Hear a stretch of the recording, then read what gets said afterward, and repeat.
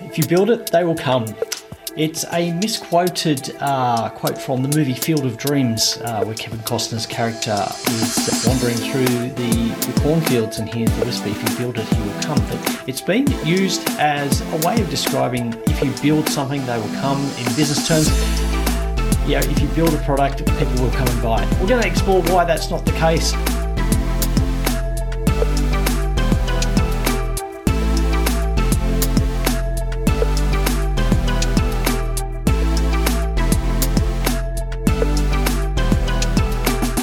So thank you for joining me again today. It's Paul Sweeney from the Business Behind Your Business podcast. And we're going to be looking at this whole idea of why just because you have a product or a great idea for a business, it's not going to be successful. So we're going to have a delve into that. And these are things that we expect you to think about before you start a business. Now, maybe it's a case that you've already started a business and you're experiencing some problems getting it off the ground, getting some momentum, but it's not too late. Have a step back and think about through the issues that we're going to raise today. And we're looking at what you should be looking at before you start a business. And there's some questions you have to answer, because just because you have a passion or you're skilled in a particular field or your particular interest, that alone is not going to be a great reason to start a business. Just because you are interested in something or like it, that doesn't prove that there is actually going to be a market for your product or service that's going to justify you going into business and being profitable. So what are some of the things that we should be doing? Now, there's a lot of advice out there for people starting businesses, and there's a lot of books being written on it. And, I read widely, and some of these books have some great information. Some of them are very much focused on a particular angle of how you can succeed with a particular startup. Now, Eric Ries in The Lean Startup, which is quite a good book, is talking about how the journey from idea through to success has changed. And we're looking at, why are we seeing startup businesses failing? Why are we seeing new businesses failing? Because it does happen everywhere. The statistics is that, 80% of businesses won't be around after 3 years or 5 years. It depends on the statistic and how much you want to change it to suit your circumstances. But what we see is that startup and new businesses fail. Now, why is that? And I think Eric Ries actually comes up with a very good explanation for that. Why is there a problem? Now, the key problem is that startups, or and I'm going to say new businesses, he says startups do not yet know who their customer is or what their product should be. Now, let's have a closer look. Often we think we know what our product will be and what our customer is, but we haven't done the background work. We haven't done enough research into it. We haven't gone into enough detail and looked at enough different sources of information and tested our idea against those different sources. There's a lot more to unpack, and there's a lot of other reasons why businesses fail. But we're going to focus on this one thing about not having your customer or your product known before you start, and not having a good understanding of them. So, it comes down to this question of, will people buy your product or service? A couple of years ago, I was working in a voluntary capacity advising or being basically a sounding board for people in the startup space. And one of the people I was talking to had spent quite a substantial sum of money developing a product and an idea which they were really passionate about. It was right in their field, their skill, their expertise. Problem was that they didn't look at what the market was. They didn't look at who would buy their product and then also how much they would be prepared to pay for it. And when we delved a little bit deeper into the question of who will buy your product and how much can you sell it for, it was way below the cost of running the business and all the time that they had invested. They would not have enough customers that would buy at the price they needed to sell to make a profit. Okay, so who will buy your product? Who will buy your product and how much will they pay for it? Does it solve a real problem? And look, we can narrow this or simplify this. Does it solve a problem? If you're opening a cafe, does it solve a problem? People are going to be hungry and you're close by. Well, yes. Okay, that solves a problem. How are we going to improve communications for emergency services people in terms of bushfires? I know a guy that came up with a great idea of improving communications by developing a product that can be used in those remote locations to boost signals to boost telecommunications to improve communications with the ground crews in those bushfires. So that solved a real problem, and the price was able to be sold at, I think, at a good value to be able to make a profit. So different extremes. So sometimes we ignore that what we think is a good idea is not necessarily what our customers or potential customers are going to agree on. Your customers also need to be convinced that there's value from buying your product at the price you want to sell. What value for them? How does it solve their question of value? So let's go back to this step. Does having a passion or skill equal success? I'm going to say no. Okay, just having a passion or skill doesn't equal success. And in the $100 Startup by Chris Gillibout, he talks about this whole idea of the magic formula. Okay, now I'm not convinced that there's enough to it. I think it's a very simple approach. But he talks about passion or skill plus usefulness is going to equal success. Now, I think there's more to it, and I think I have to agree with Grant Cardone, who many of you will know that I'm a bit of a fan of his, but in his book, Sell or Be Sold, he's talking about this whole idea of convincing your customer of the value before they'll buy from you. You've got to convince the customer. So passion or skill plus usefulness, I don't believe that's a guarantee of success, because I can be passionate, I can be skillful, and I know that the products I sell are useful, but it's not a guarantee of success until my customers are convinced of the value that they will receive from buying from me. I'm not going to make that sale. So I think just looking at, I've got a skill, I've got a passion, and it's a useful product, that is not going to be a guarantee for success. And I think that's where a lot of small businesses get tripped up and get lulled into this false idea that they're going to be successful because they are passionate and because they've got a product that is useful.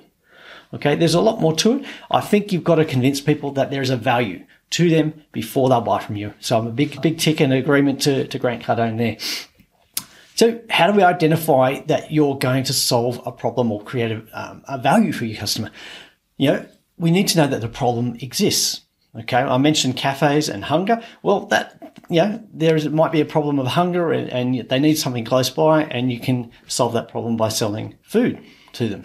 But you also need to have a look at other things, like how many competitors are in that market. My local shops, for some strange reason, had 3 pizza shops. Somebody decided that pizza must be the going food in our location. So they opened a 4th pizza shop in the same location. Needless to say, they did not last. They did not survive because there was not a need for a 4th pizza shop in our location. In fact, whether 3 were actually justified, I don't know that there are still 3 there. I think it's come back to 2. But is there a need for that solution? Are people going to buy from it? Does it solve the problem that they actually have? And will they buy it from you? Will they pay the price that you need to make a profit? You might have a price that you need to sell it at to make a profit, but the customer is not convinced of the value of buying it from you. They're not convinced that they're going to receive enough value to warrant paying the price to you. So you need to do some more research. And this is where a lot of people starting businesses don't do enough research. Okay, well, some very simple questions. Does this save your customer time? That might be one reason that a customer will buy from you. Does it solve another problem? And often that's where software comes in as a solution to make a task possible. It solves a problem. Okay. Does it make their life easier? Well, it can save time in how long it takes to do a process. That might be a way of convincing customers to buy from you. Or does it add to their esteem, particular products? Is it positioned as value and that customers will want it because it adds to their esteem?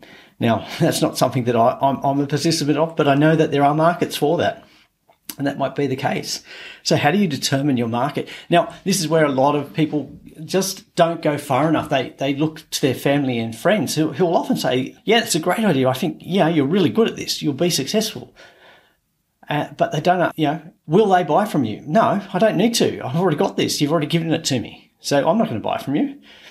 So you need to go further and look at who your customers are. And there's a lot of places that you can get information about what's going on, who your customers are, What other competitors do you have? Your local council will often have, the economics department has a lot of statistics available that you can use, and information about what's going on in your local environment, in your local business area. You can also look at the Australian Bureau of Statistics, Google. I've put it down number 3. Most people think Google is number 1, but what are people looking for? What are people looking for? What are the questions they're asking? What are they searching for? What are they searching for on Amazon? What are they looking to buy? What problems do they have that you could potentially sell a solution? Are they looking for something as a once-off solution, or are they looking for something that's going to be a recurring issue? Are you able to sell to that customer once, or is there going to be an opportunity for recurring sales to that customer? So use the tools and the resources that are available to you to get a lot more information about, is there a need for your product? Do people want it? Are they prepared to pay for it? And what's the price that they're paying for it? What solutions does it solve? Okay. There's a lot of opportunity to get research and material to support the business case for your new venture. You've got a product, it solves a problem, people are prepared to pay for it, they're going to pay the price that you need, and it solves value. And you've got a broad market, not just a limited number of people. So finding out who your potential customers are. Then once you've established that, you can work out how you can reach them, how you're going to communicate with them, how you're going to interact. You're going to use e-commerce, you're going to have a physical store. What are they going to be paying? What are your costs going to be? Can you get supply of the product for the inputs that you need to build them? Do you need staff? Do you need contractors? Okay. How much are you going to need to run this business? How are you going to get paid? They're follow-up questions which we can investigate further on. But once you identify that you've got a product that solves a problem that people are willing to pay for, and you've got enough customers to make it viable, then that's when you start. Okay. And also, the other thing is check out your competitors. Unlike the guy that opened the 4th pizza store near where I live, okay, you've got to do your research before you start.